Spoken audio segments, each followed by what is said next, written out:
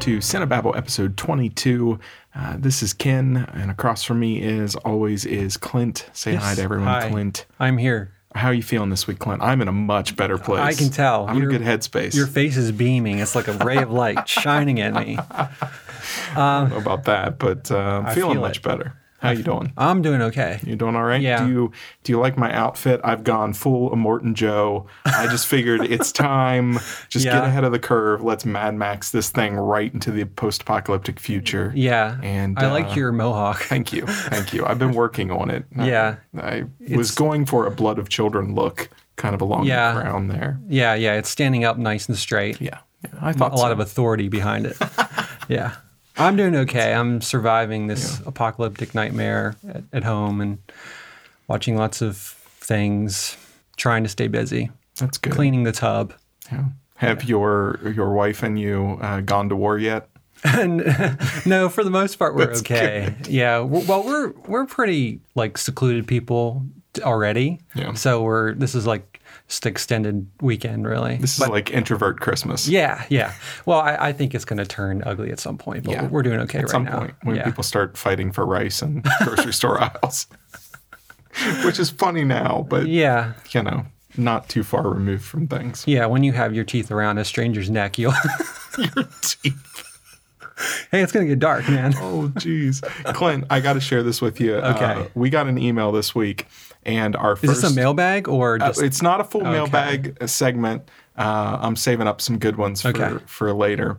But this one, Jessica and Dylan got Primal. They are ready to Primal-It-Forward, but they sent in their impressions of Primal. Yes. And here's what they said. Dylan said, I was really hoping this would be a so bad it's good type of movie. Yeah. But it was mostly just boring and poorly made. Yes. There was more than one scene where people were acting as though they thought they were shooting coverage for another actor.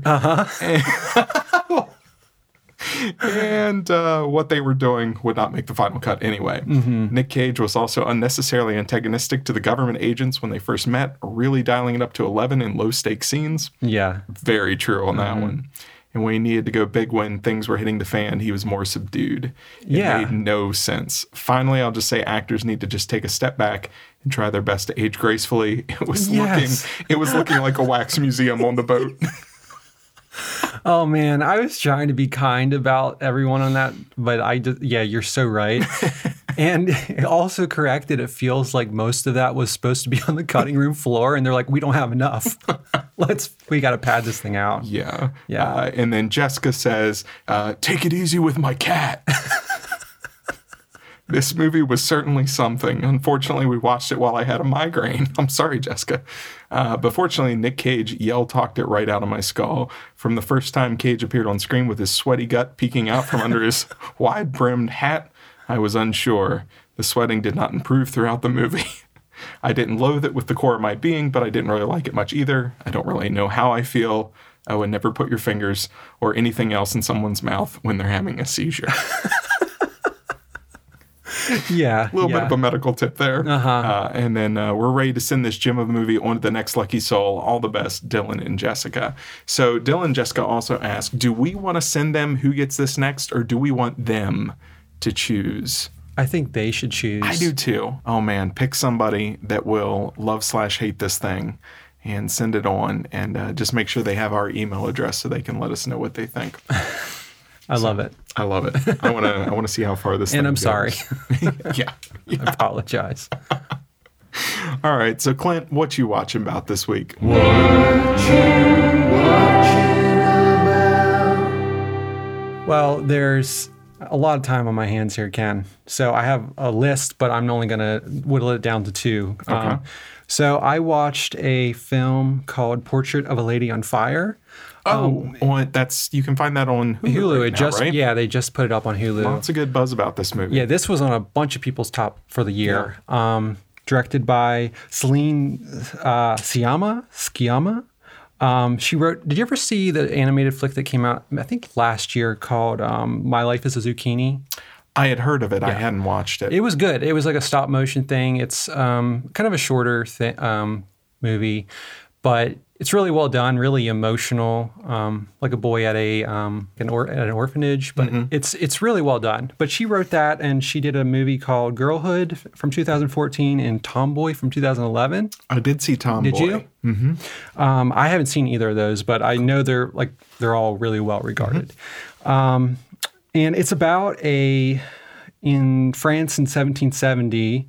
There's a character named Marianne who's a painter, and she's hired by this family to come and do the wedding portrait for a character named Hiosi?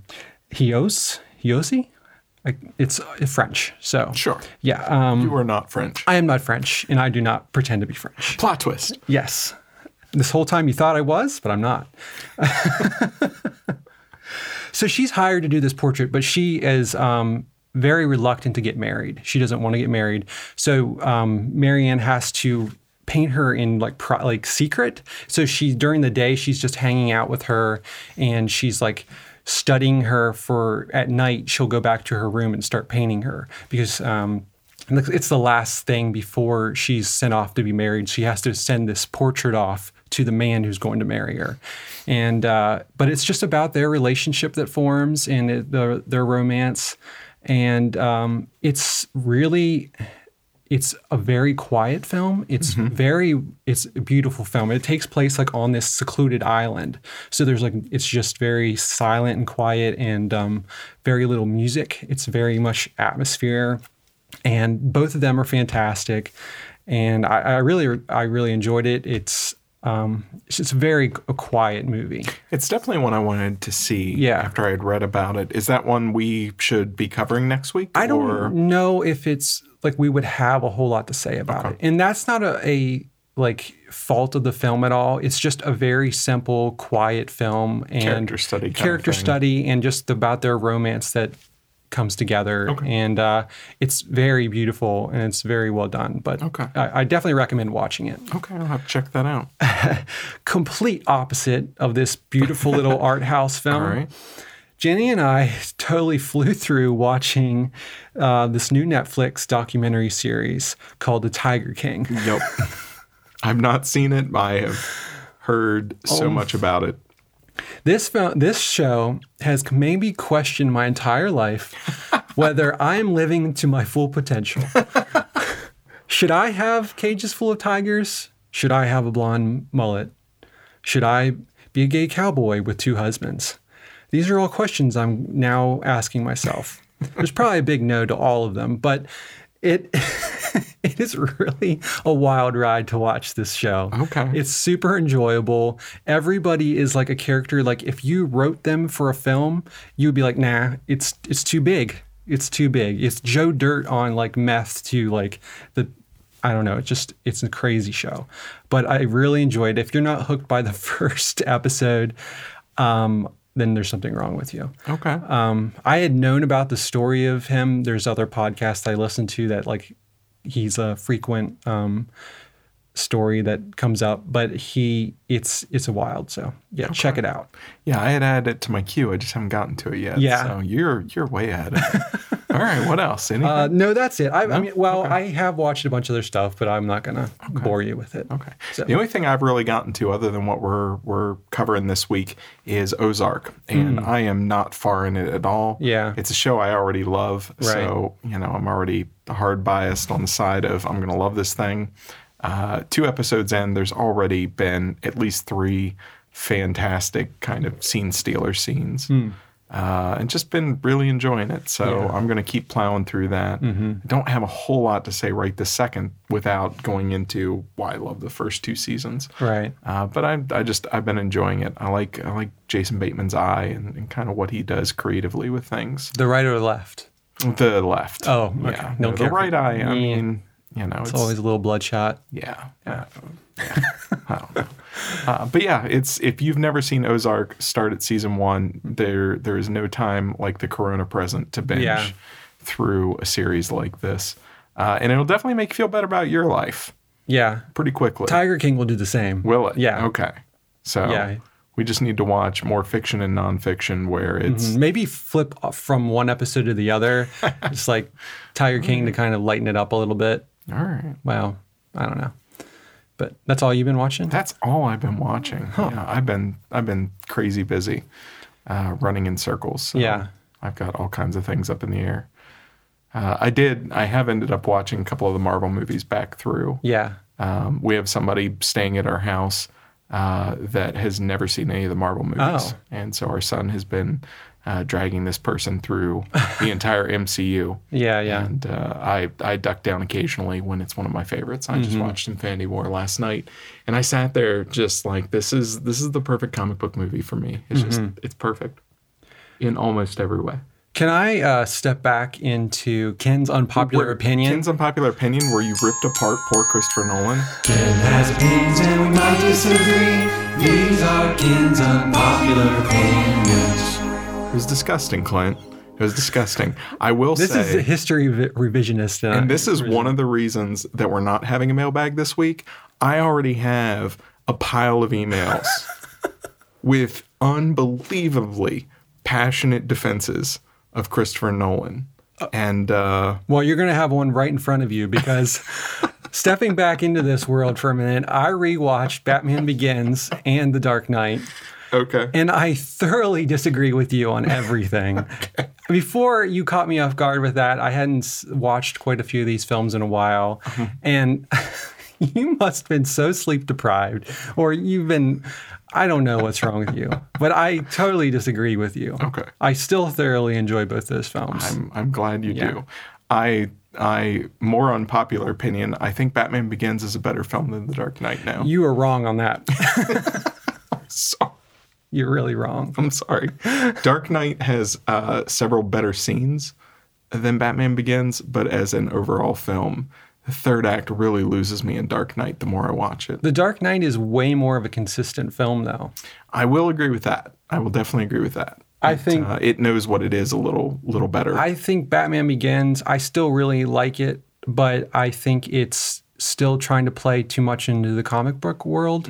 Like it's I don't know, I really enjoy in Dark Knight how it's just thoroughly rooted in this world, in the real world, and it just feels so much more like consistent, and it seems like Christopher Nolan has more of a sure footing in what he's doing. So I just my problem when I go back to The Dark Knight is I don't feel like it's a movie that knows much what to do with Batman.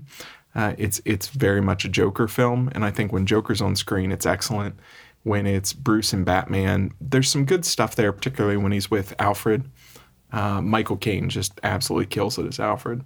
But I think what it comes back to for me, and maybe it's not a Christopher Nolan thing, maybe my unpopular opinion is the casting of Christopher Nolan movies. There's something about Christian Bale. I think he's great. I'm glad. Yeah, I don't know. I usually adore Christian Bale. The only thing, I mean, I never really liked it from the beginning is just the voice he does. I think it's better in Batman Begins because he's not quite as off, like he's not doing it as much. Yeah, and Batman Begins is more of a this. And where it gets really and when he's with growly in Rachel, Dark Knight. he doesn't do it as much. Yeah. So there's scenes where he's not doing it, and that's when it works. In this one, he's doing it a lot. But I think he's good. I really don't think. And I'm saying this for the new one coming out, I don't think anybody can be a good Batman. Maybe. Because you're just so much, you're in the mask. You can't emote properly. Maybe that's what it is. It's I see everything gets compared to Kevin Conroy in the Batman animated series for me. Yeah. Which is all voice. I mean, it's right, and he doesn't have nothing there other than voice. Right, and he didn't have to worry about doing it in a mask, which I feel like that completely like changes how you act. It and definitely stuff. makes Christian Bale nasally. Yeah. And it's just the sheer construction of the mask is squeezing his face weird. And I think definitely in Dark Knight, it's a lot better with when they fix the neck problem. So that helps with how he's be able to move and like act. And but I don't know if anybody can really do it on screen. I don't think Ben Affleck was good. No. I just think there's a lot of logistical problems behind being Batman. Yeah, I thought Ben Affleck was a good Bruce Wayne, and I thought as far as physically, he looked like a very Dark Knight-esque comic book Dark Knight Batman. But again, when he would talk and jawline, and there just wasn't a lot there. Yeah. But maybe you're right. Maybe it's difficult for anybody to fill that. Yeah. But I was glad to have been kind of pushed into watching those again because it's been a few years. Yeah. And it was nice to see that I still do enjoy a lot of them. I mean, my opinion of comic book movies has changed throughout the years. So I definitely probably didn't enjoy them as much as when I first saw them because like when I saw Dark Knight in the theater, that was like a spiritual experience because it was just like, wow, they did something with a comic book movie this radical and interesting. And I still think that's there, but it was just the surprise of seeing it at that time is gone. Yeah. Which you can't really get back. Well, and just to clarify for all the people who wrote in and think that what I was saying is that Christopher Nolan is a bad filmmaker. Christopher Nolan, even in my unpopular opinion, kind of where he's dropped to, is still head and shoulders above most other directors. Yeah. These films are still great films. For me, it's just that initial shine, that sheen that came the first time I saw each one. That's what's lessened. It just, Dark Knight is still a great comic book film. It's just not the perfect experience that I remember it being when I first saw it. And that's where I am with most of those movies, except for Inception. That one's still, that one's a I would go out on a limb and say perfect film. Yeah. That's one of those movies that I was referencing last week where I can't find anything wrong. And every time I go to them, like you could put a gun to my head and I'd be like, yeah, DiCaprio's hair is out of place. I don't know. Well, I have that experience with most films, really. Like even films I really love, it's just taking in that first time, the joy of not knowing where it's going to go and the excitement of that and seeing that it actually sticks the landing. Yeah. Like you can't get that back. So every movie almost like besides a very few movies diminish a little bit for me. So it's just, I don't know, because you just can't get that back, that experience. And see, I'm the opposite where once I love a film, I get really defensive of it. And I have a hard time seeing fault with it because once I'm in love with it, it's just like this movie. I remember how it made me feel, and don't you dare say anything negative about that movie. Well, I'm the same way. It's just that I'm realistic about knowing that I'm not going to enjoy it as much as the first time. Like I'll still be like defensive of it and know that there's a lot of great things, but it's just I just know from my personal experience, it's just like I know I'm not going to get the same experience the second time. Okay. Yeah, I don't know. All right. Sorry, it was an impromptu. That's okay. That's okay. Step back. I'll take that punch in the nose. You're not alone. Man, never talking about Christopher Nolan again. No, People you lose their can. minds. There was genuine dad disappointment from people. Yeah. Like they used a tone that your dad uses when he's disappointed in how you're growing up. I'm like, calm down, Dad. Jeez. All right. I think, sorry to cut you off on that, but that's okay, Dad. I do agree with you. His filmmaking is in a different world. He's like the perfect good version of like Michael Bay. Do you know what I mean? Where he's making... Send all emails to clint.jones at... No, I mean, he makes these big budget action films. Oh, okay. I see You know what I saying. mean? Mm-hmm. He's doing the exact same thing Michael Bay does. But he's like the art house version of that, where he knows what he's doing, and it's not like just a corporate like grab bag mess of a I don't know. My feelings about Michael Bay are extreme. I get what you're saying. He goes big and ambitious. Yeah. And you can feel Michael Bay trying to do the same thing. Just Michael Bay doesn't have He the has ideas. no taste. And He has poor taste. I was going to phrase that much more kindly. I have no kindness for Michael Bay, so Man, Six Underground really burned you. No, it's been every film that Michael Bay has ever made. I do not care for Michael Bay. The Rock? No, it's okay. Welcome to The Rock. I love The Rock. It's fine. It's fine? It's fine. It's better than fine. I don't know about that. It's the best of what he's probably done. Yeah, I'll give you that one. Yeah. I'll give you that one. I watched it like a year and a half ago or something. Oh, really? Yeah. That recently? Yeah. I don't know. I can't save you then. I don't want saved. Yeah, that's fine. I'll drown on this raft of hating Michael Bay. Sorry. That's okay. I'm not defending Michael Bay. I will defend The Rock. It definitely has some Michael Bay-isms that need to go, but oh well. All right. Well, this week we covered 3 films. Yeah. The first one is Platform, and Platform is a Spanish, I would call it a horror film, but horror is probably pushing it. It's a little more of a dramatic post-apocalyptic future thriller kind of thing.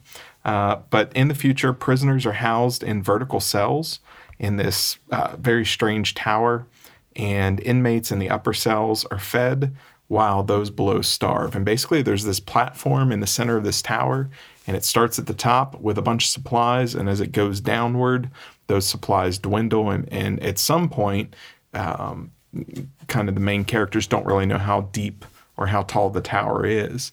At some point, the food completely becomes scarce and non-existent, and so people eventually starve and die in the base of this prison. And every month or so, people get shuffled from one floor to the next. They can go up, they can go down.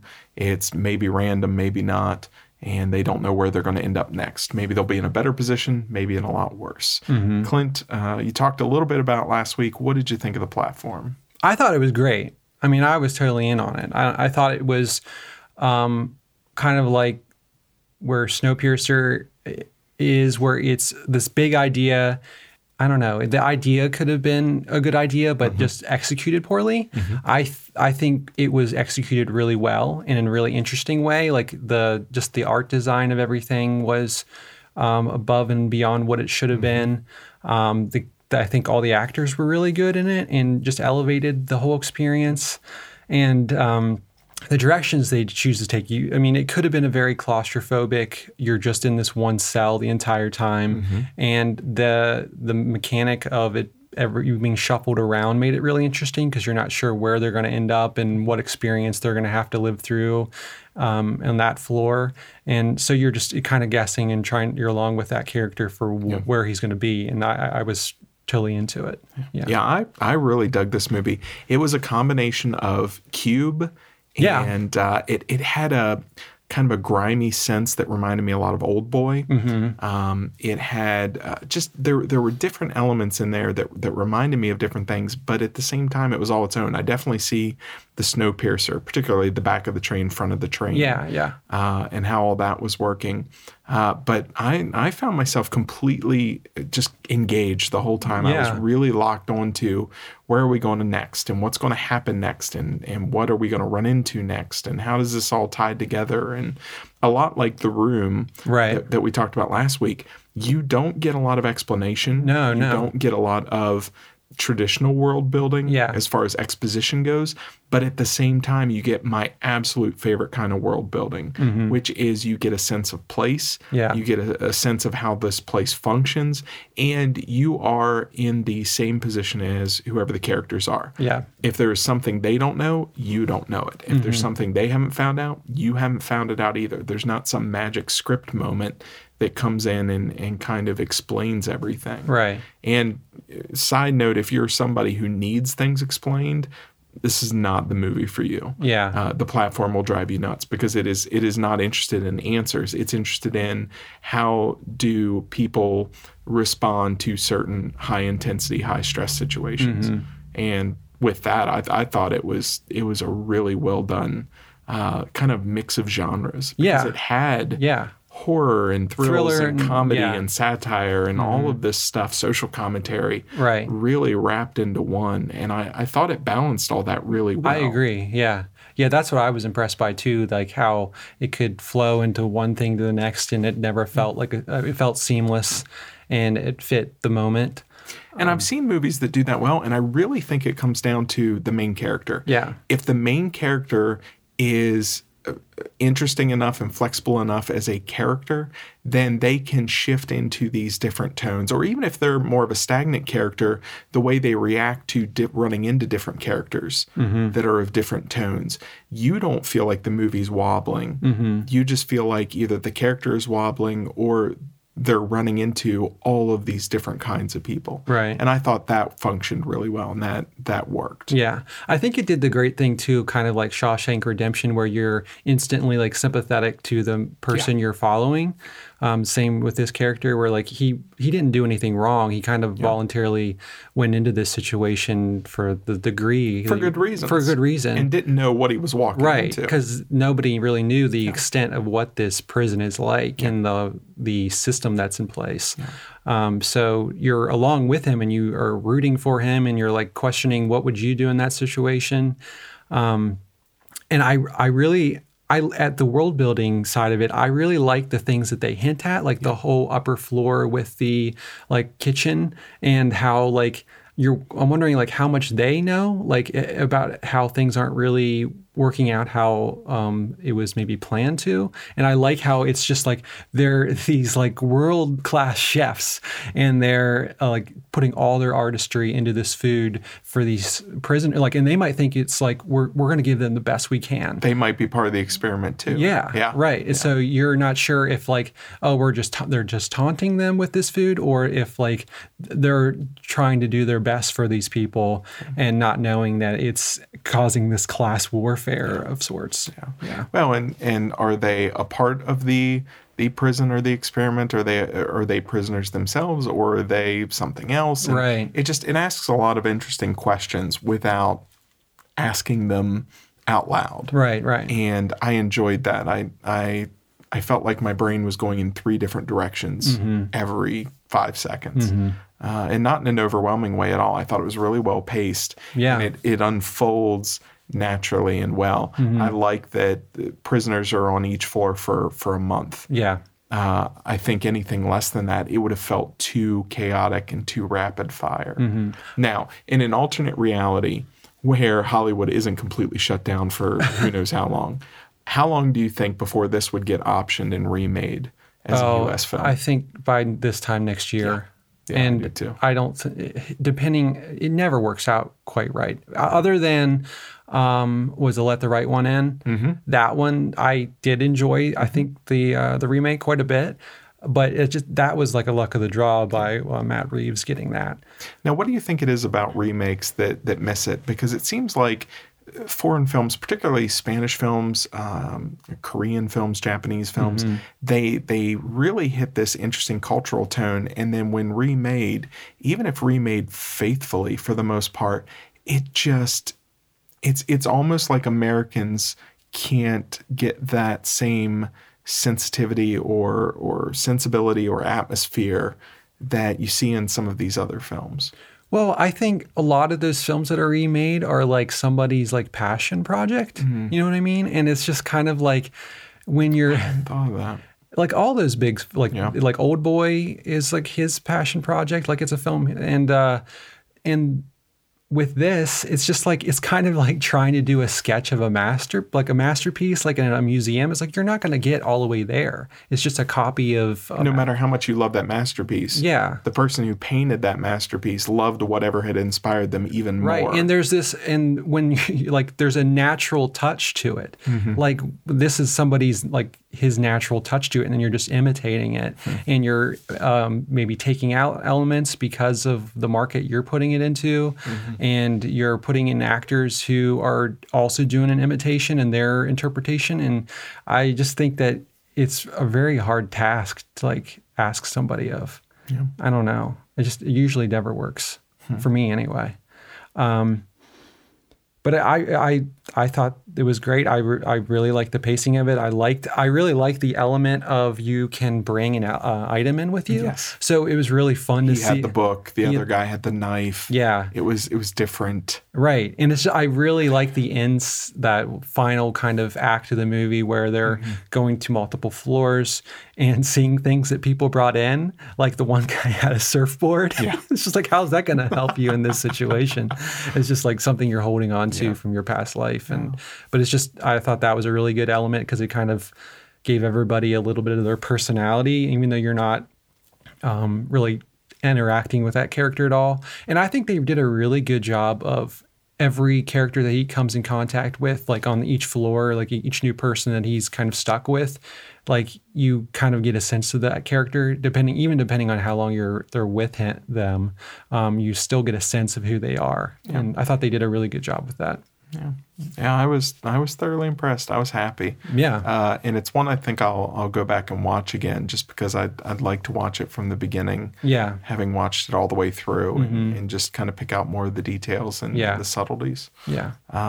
I feel like there's plenty of layers there. For sure. I think like this one, like we were talking earlier, might get better for me because there's so much that like comes unraveled in mystery and stuff that it'll be fun to watch from the beginning and knowing where it's going to go. Like I think movies like that do get better for me. Yeah. I meant to watch it again before we talked about it since last week, but oh well, I remember it enough. I might double feature it with Snowpiercer. That would be great. Yeah. I thought they do feel absolutely could be the same world. Yeah. But like I said last week, like watch this in the room. That's a good double feature. And then throw Snowpiercer on. I don't know. Got a lot of time to kill. So well, just a little bit. Just a little bit. Our second movie you can find on Amazon, and it's Guns Akimbo. And it's about Miles, and this is played by Harry Potter star Daniel Radcliffe. And Miles is a video game developer who inadvertently becomes the next participant in a real-life death match that streams online. He wakes up and he's got guns bolted to his hands, physically bolted to his hands. Yeah. And he is somebody who's good at running away from everything, but that won't help him to outlast Nyx, and that's a killer at the top of her game. Clint, Guns Akimbo. It was zany. What'd you think? I had a good time with it. Yeah. I had fun with it. It kind of knew what it was, and I don't think it was a mind-blowing movie. Like, it's not going to change your life, and it's probably not the best version of one of these kind of movies. Yeah. But I had a good time watching it. I have instant love for Daniel Radcliffe in any movie, so he's always my in to like, okay, I'm buying what he's doing. So that helped. I appreciate that he always picks something different. Yeah. I feel like if it comes across his desk and it's weird and different and not Harry Potter or not the traditional kind of action or drama or whatever, he's more interested in that. And I love watching just the things that he puts together. And he certainly has not only done a good job of resisting being typecast, but has really gone out of his way to make an entire career out of not being typecast. Robert Pattinson, same thing. And I feel like the common thread there is these are people who are in franchises and they are desperate to not be known as Harry Potter Harry Potter or Edward. Or Edward, or they don't want to be these characters for the rest of their career. Right. And so why not? Yeah, go branch out and do crazy things. And Guns Akimbo, not the greatest movie in the world, but it's fun. Yeah. It's wacky, and I kept feeling like it was almost a live action Looney Tunes actioner. Yeah. But in a way that some other things like Shoot 'em Up have tried and Gamer tried. And this felt so much more fun. I enjoy this way more than Shoot 'em Up. Yeah. I thought this was the more fun and visually interesting version of like a John Wick movie for me. And I don't care for those movies, but I did like this because it kind of knew more about what it was, and it had fun with what it was, and I enjoyed the gun action and all that more than because it was just like you said, like a Looney Tunes version of it. And this one had a sense of comedy to it. He's got the guns bolted to his hands. He can't do functional things with his hands because these stupid guns are in the way, and I love that. I love that it wasn't just implants that popped out of his arms or something like that. Right. It gave him difficulty being able to do things, and even that lent itself to kind of this world that's surrounding him where they don't care if he can open a car door or drive. They just want him to shoot things. Right. Well, and they don't expect them to survive it. Right. So they didn't really care. They're like, oh, well, you kind of dissed us, so we're going to throw you into this meat grinder and see how long you last. You can't open doors, so you might not last very long. But I thought Samara Weaving was really good as Nyx from Ready or Not, which she was good in that too. And it's kind of fun that she's, I don't know, doing all these kind of... This felt like it gave her way more to have fun with. for sure. Ready or Not, everybody else got to have fun, but she was kind of the, I'm just trying to survive the night. I'm the normal person. This family is crazy. Until the end where she kind of, she just gets to chew scenery from the beginning. Yeah. And you could see how much fun they were having. And that fun led to a lot of the chemistry that was there. Yeah.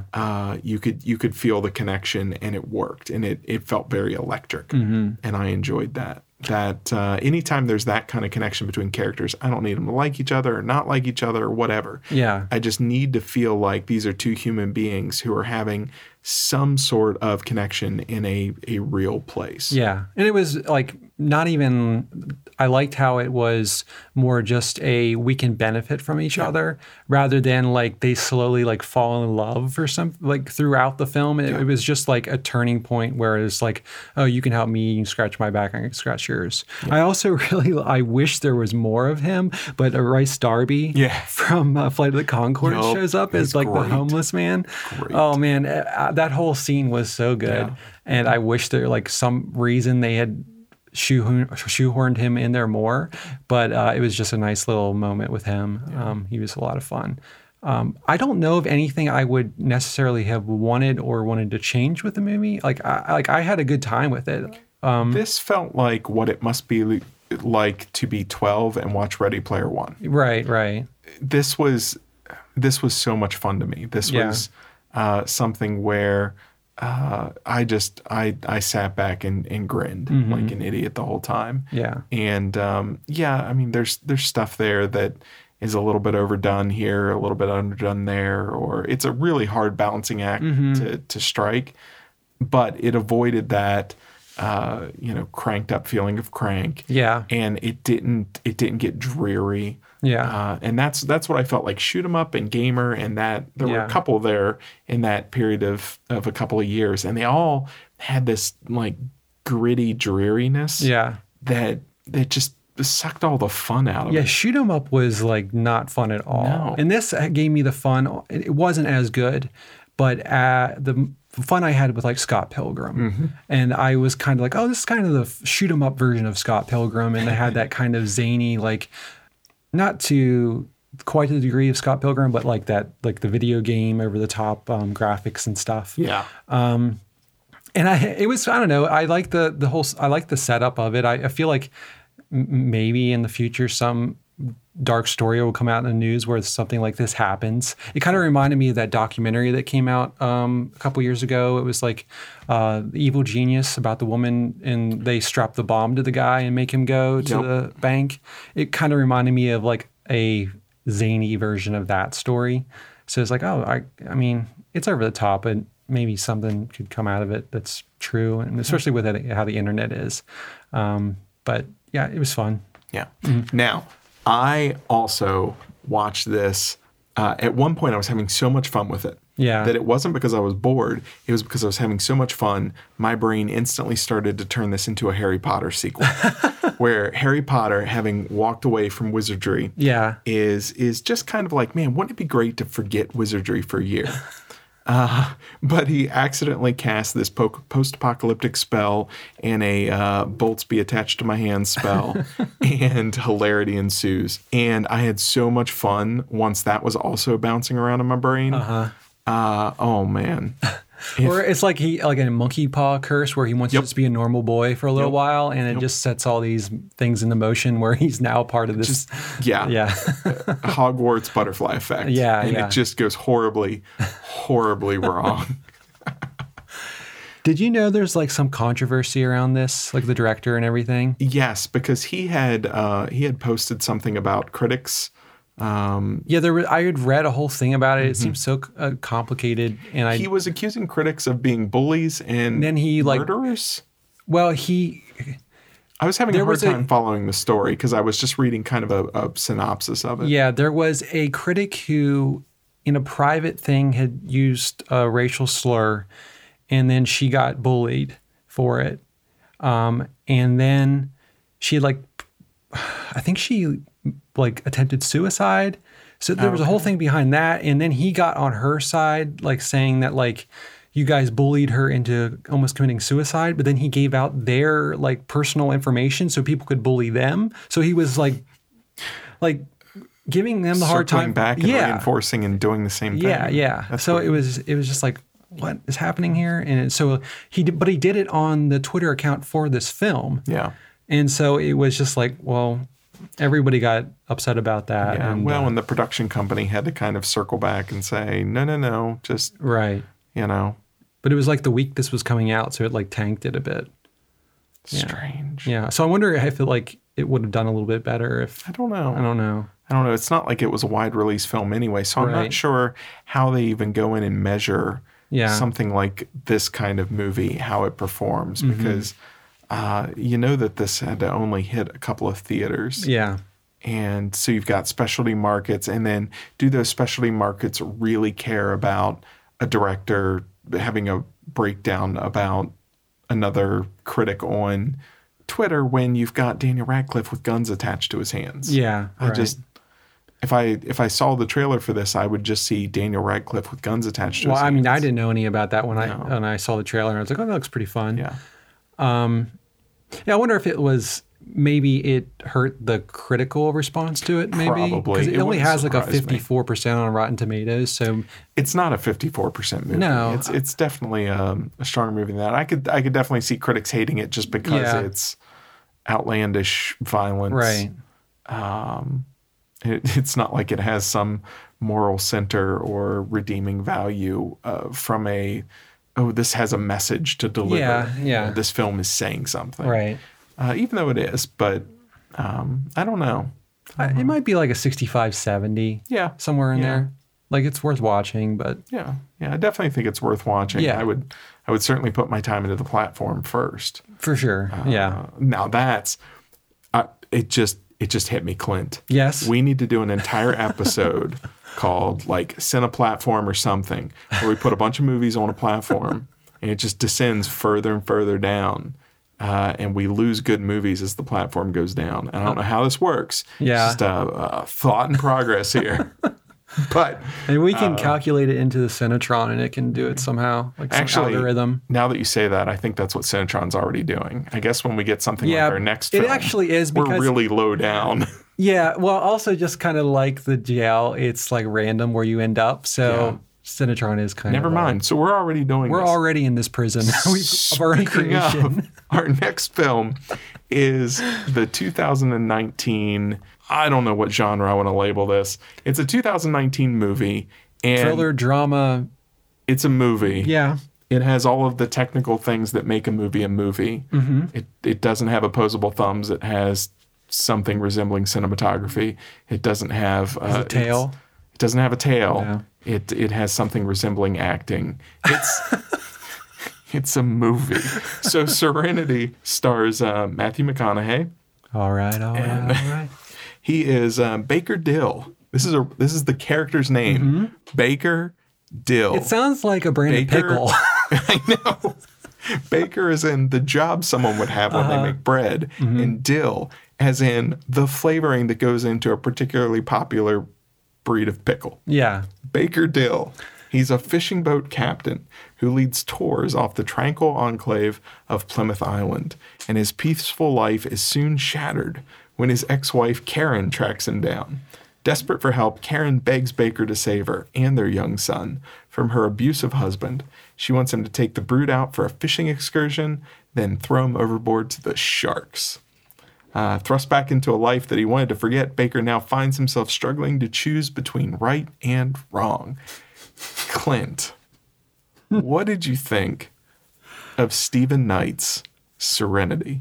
Who did Locke with Tom Hardy? A great film. I've never seen it, but I've heard. You've never seen No. Locke? I love Locke. Locke is this single character in a car, always getting his phone calls. His entire life and night is kind of descending into chaos in the course of this nighttime drive. It's great. Let me ask you if it will survive this question. Okay. Imagine that takes place in this world. Oh, no. So do you still... No. Imagine these are happening simultaneously. No. So just right up front, before you even tell me, let's just right up front spoilers.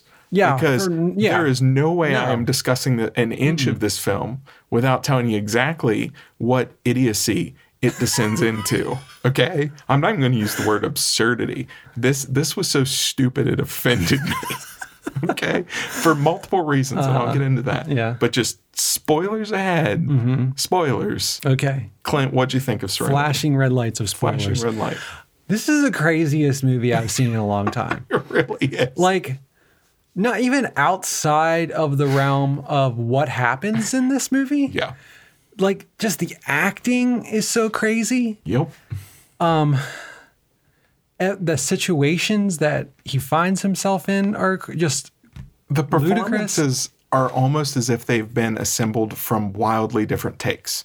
Yeah. Very common on a movie set when you're doing a scene is, okay, now give me a quieter take. Now give me an intense take. Now give me you're feeling this way, so that the editors have options. But then a good editor pieces those things together in a way that gives a good flow to a character. This, from one shot to the next, they would bounce from high to low to...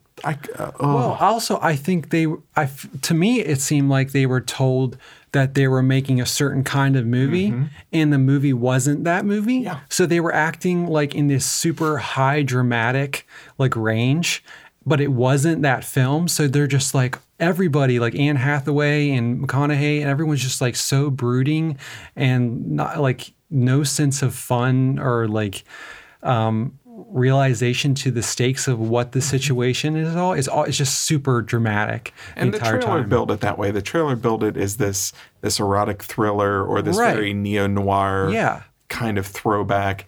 And it is not that film. It felt like a film from the 90s, like early 90s. I can't think of an example, but I feel like my jaw was just slack the entire time watching. I was just like, what is happening? Like, it was like, I don't know if any of these it made me question any movie I liked any of these people in because everyone is so bad. And they do not save the big twist for the end. No, it's halfway through. Early. If you've not watched this, don't. This is going to ruin it. Do. You have to witness this train wreck. Baker Dill figures out he's a character in a video game. He's told by a character who that his son has, in the real world, his son has made a video game, a like fishing game. A fishing game. Yeah. A fishing game. Because that's the natural thing a young boy would want to make. Sure. He's a character in this game, and everybody he's encountered is an NPC in this game. Yeah. And so now you've got a neo-noir that's definitely not working as a neo-noir. Now we're told that somehow this kid has built some high-end AI level video game where the characters are so real, and one of them gains sentience and awareness of the fact that he's in this video game. Which character is that? Well, so that gets confusing. Okay. But the big thing is that it keeps going with the idea of, no, we're still in neo-noir. Yeah. Now we're video game characters. But it's trying to do both at the same time. Yeah. And that's where it gets confusing with the sentience thing, because it's just like, so does he know that he's in a video game, or is he just told that he's in a video game? Does he rise to it? It really got muddy. To me, it felt like it was somebody, in our world, who is given the actual proof that like God exists. Yeah. And then he's got to rearrange his whole thought process for, now how's this playing into my life? Yeah. But instead of God, he is told that you aren't real. You are just the figment of a boy's imagination in a video game, being controlled, and you have there's no real fate to your at all. And what a weird way, if you're a boy designing a video game and wanting to reconnect with your father through fishing, what a weird story to build for your fake father that's supposed to remind you of your real father. There are lovers, and there's murder, and there's feeding lovers to fish, and just like, what? He was a gigolo, basically. He was like pimping himself out to that woman, to Diane Lane. I know, right? but Is that who it is? But yeah, yes. But this is what 14 and 15-year-olds would do. If given the tools to make a video game, I would make a fishing simulator in which my fake father's lover wants him to kill her husband. That makes sense. That's how I connect with my dad. Yeah. Yeah, because we're just, you can't see it. We're just sitting here shaking our heads this whole time. Yeah, I wish there were rocks in there so you could hear it. It's so baffling a film to watch. That the twist is the craziest twist in a film. It really is. That I've ever, like, to come up with that idea. Yeah. Okay. The idea, there is a version of a film where characters could find out that they're in a simulation that's created by somebody, or Guns Akimbo would have been better set up to be that. Yeah. Yeah. Like that kind of film, you would believe it. But this high drama, like noir film where you're just a fisherman out on the open water of Florida, and then you realize your son has made a video game and you're the main character. But again, you're the main character is a fisherman who is being asked to kill the husband of his lover. Yeah. It just, what? So here's where this was his ex-wife, right? Well, yeah. Yeah. Here's where this offended me. This offended me on two levels. One, as a moviegoer, as a film fan, what a stupid twist. Mm-hmm. But two, as a gamer, this offended me because in no world would I play this video game. No. Ever. This is the worst video game concept ever conceived. Yeah. Ever. Can you imagine playing a video game where the whole game was, hey, here's your ex-wife or whatever. She wants her husband dead. Take him fishing and feed him to sharks. What a stupid game. And he made the game just for himself, though, too. I know. So he's experienced, like, so he made it. He knows where he knows. He's playing as his father, or is he just like, what's he playing as? What's the objective there? I don't know who he is. Is he controlling his dad? Is it he the more guy like a story-based thing where he's just selecting options? Is he the guy trying to sell him the like fish finder thing? Because that guy's like the That's the video game. It's actually a fish finder selling video game. You're an entrepreneur and you're just trying to sell your dad this fish finder, but he's so intent on killing his ex-wife's lover that, you're trying to hunt down your father to sell him a fishing thing. And you keep messing up your timing and you can't get on the boat to do it. I will agree with you. You have to see this thing to believe how bizarre and bonkers it really is. It is nutso. It's out there.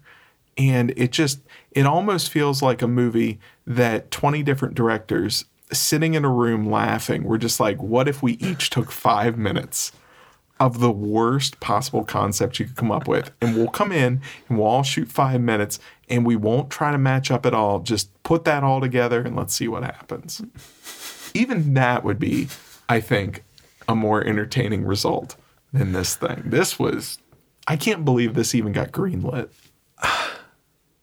He must have had some like almost blank check kind of situation from Locke, like where they're like, here, you just make what you want to. But I can't even believe this is the same director that did Locke. I mean, Locke is such from what I know of that film and people really liked it, I was really surprised. You really should go watch it. It's so grounded and it's so it's just as phone calls are coming in, there are just different aspects of his life that's falling apart, but he can't get anywhere to do something about it. He's dealing with it all over the phone, and these calls are piling up, and he's got kind of 3 different situations erupting at once. One that's a family drama, one that's personal drama, and then one that's kind of work. And these things are just all hitting at the same time. Mm-hmm. It's just such a grounded, satisfying drama. I'm not sure if I would have rather had the twist given to me at the end, or I kind of really appreciated that I had like 45 minutes more to see how it played out. I was like, oh, I already know this. How are we going to witness these characters, or at least McConaughey, like let this like sink into the situation and him realize what's happening then? Because the idea of somebody realizing they're a character that their son is designed in an effort to reconnect with real father. It's stretched, but I could get behind that if given a proper story. No, for me, no, because it's the same problem that I have, and I've told you this with Tron, where I think Tron is a stupid idea. I think this is the same thing, but it's just like, well, at that point, what does it matter? It's like, this isn't real at all. I'm just like the figment of this kid's imagination in this world that I have no prospect of getting out of the situation. I'm just the pawn of this child. Yeah. So why would you even continue on with like, okay, she's not really my wife, and I'm not real. Everything that I know about me is not real. If you buy into the situation, and maybe I missed it, but is the ex-wife the kid's mother then? Yeah.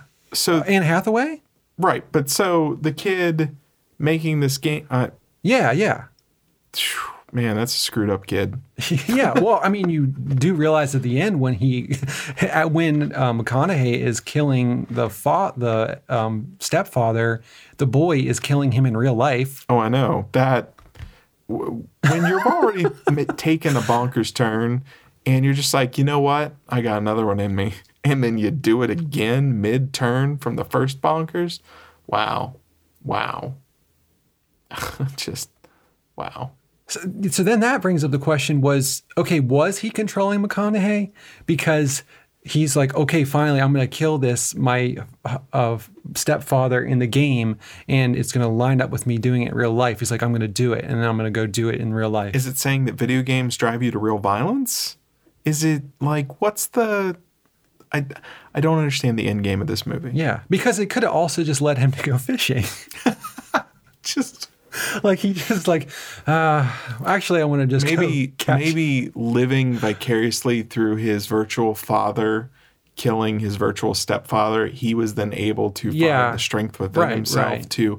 I'm sure in Stephen Knight's brain, that's the pitch. Right, and that's the depth of this thing. Yeah, it is not on screen. It's not there. There's a lot on the screen, but some key points were missing for sure. Ooh. This movie, CineTron did us wrong. No, I think they did us. He did us perfect. This is the kind of crazy movie that's like great. I mean, it was not a good movie, but I think it definitely lent to some interesting conversation. I laughed a lot, and I wasn't laughing at the movie. I was laughing at the audacity of what I was watching. It was surprising me at such deep levels that I would just burst out laughing. Yeah. And at one point, I even looked around the room just instinctually, like, did you see that? And I'm the only one in the room watching it. But it was that, like, did anybody else just watch what just happened on that screen? I really like that the trailer doesn't hint at it at all. No. Like, you just think it's this, like, romantic noir set on the Florida coast. Yeah. Yeah. But again, there's a trailer that lures the wrong audience into the theater. And I don't know what the right audience for this movie is. But whoever it got in, it's the wrong audience. I wanted to ask you, is McConaughey now, or always was, the Jimmy Buffett of actors? Because like he's been doing kind of a string of these, like he's just like, I'm only going to do it on the water. I think it's kind of the same thing as like a Jeff Bridges thing, where Jeff Bridges really has a certain kind of comfort character that he goes to. Yeah. And he enjoys and does well with. McConaughey is definitely the Jimmy Buffett kind of beach bum. Literally did a movie called Beach Bum. Mud's almost there a little bit. Yeah. I lost a little respect for McConaughey in this.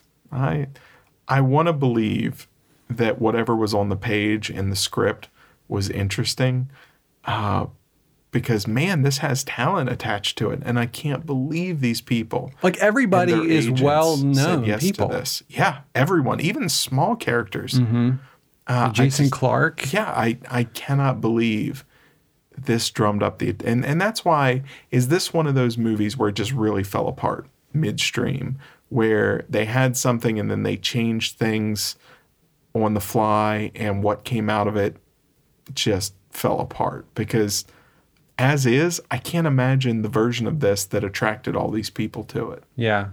Well, I was reading a thing with they were talking about McConaughey and Anne Hathaway were both really upset because they really cut back on the promotion of this film because they were seeing, like, the company doing it, were seeing, like, the test audiences, like, were not responding to it. And they were, like, kind of saw on the writing on the wall, like, this is not going to do very well. So they pulled back on that, and they were really upset about, like, they were mad that it wasn't getting the push they thought it should have been. But it's just like, I don't think you guys are understanding what this actually is. Well, maybe they were just all too close to it. Maybe. He's really good at delivering a pitch that really sells all the levels that this thing is operating on in his mind. Right. But it just doesn't translate if you haven't written it from the ground up and put it together and worked on it. And I don't know. Maybe they really did believe in it. I don't know. Maybe. It's a wild movie. Oh, it's wild. Watch it. I'm having a hard time using those two words, watch it. Because I think it's definitely worth watching. It's so crazy. So Clint rates this movie, watch it. Yeah. I rate this movie, watch out. Watch it and watch out. This is not a good movie, but it's just like one of those where you have to witness it, I think. If you were standing in the middle of the street and this movie was speeding towards you, I would save your life by screaming, watch out. Clint would scream, watch it, and you would turn around like, what? And then you would get hit by this thing. So I'm just saying, watch out. Well, I mean, watch it, but watch out. But depending on the car, it might be a big payday for you. If it's a Jag or something, you get hit, they can pay your bills. Maybe. I don't know. Might be worth it. The platform, 100% watch that thing. You can find it on Netflix. It is well worth your time. Guns Akimbo is on Amazon. It's a fun little actioner. Not the greatest movie in the world, but you'll enjoy yourself. Yeah. Serenity, watch out. But watch it. It is free on Amazon if you have it. It is free. Yeah, so it is free. You don't have to pay anything extra, just as long as you have a subscription. But it's definitely worth throwing on, like, in this situation we're all in. I need to see something ridiculous to take my mind off this. This is the movie to do it. It's not a good movie. I can't say it enough. It is a movie. It's a real live movie that has movie features and fits all of the categories that would define it as a movie. I mean, if you're really into seeing a sunbaked McConaughey on a boat, I mean, that might be There is an actor on a set in a place with music. They were out on the filmed with open moving water, pictures. man. This is real life. It's a movie. It is a film. It's about as dismissive as I can get. It is a movie. But didn't you get some kind of enjoyment out of it? I got enjoyment out of thinking about us talking about it. Yeah. So you guys out there watch it and then write in and see, tell us how much you. They're too busy writing about Christopher Nolan. That is your fault. They're not going to write about this. Oh man, we will not be Serenitying this forward. I'm going to buy a copy and then. No, Clint. All right. Well, you ready to see what CineTron gives us this week? Yeah, let's do it, Ken. Let's hope for something more movie than this. This was a lot of movie. CineTron,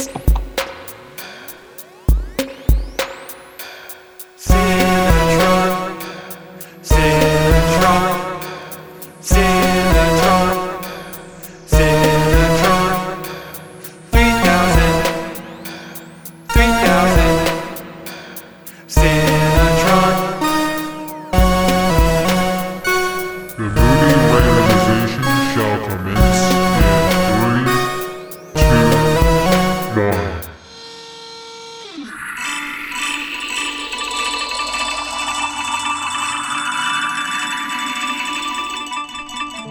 The Dead Center. The Dead Center? What's that?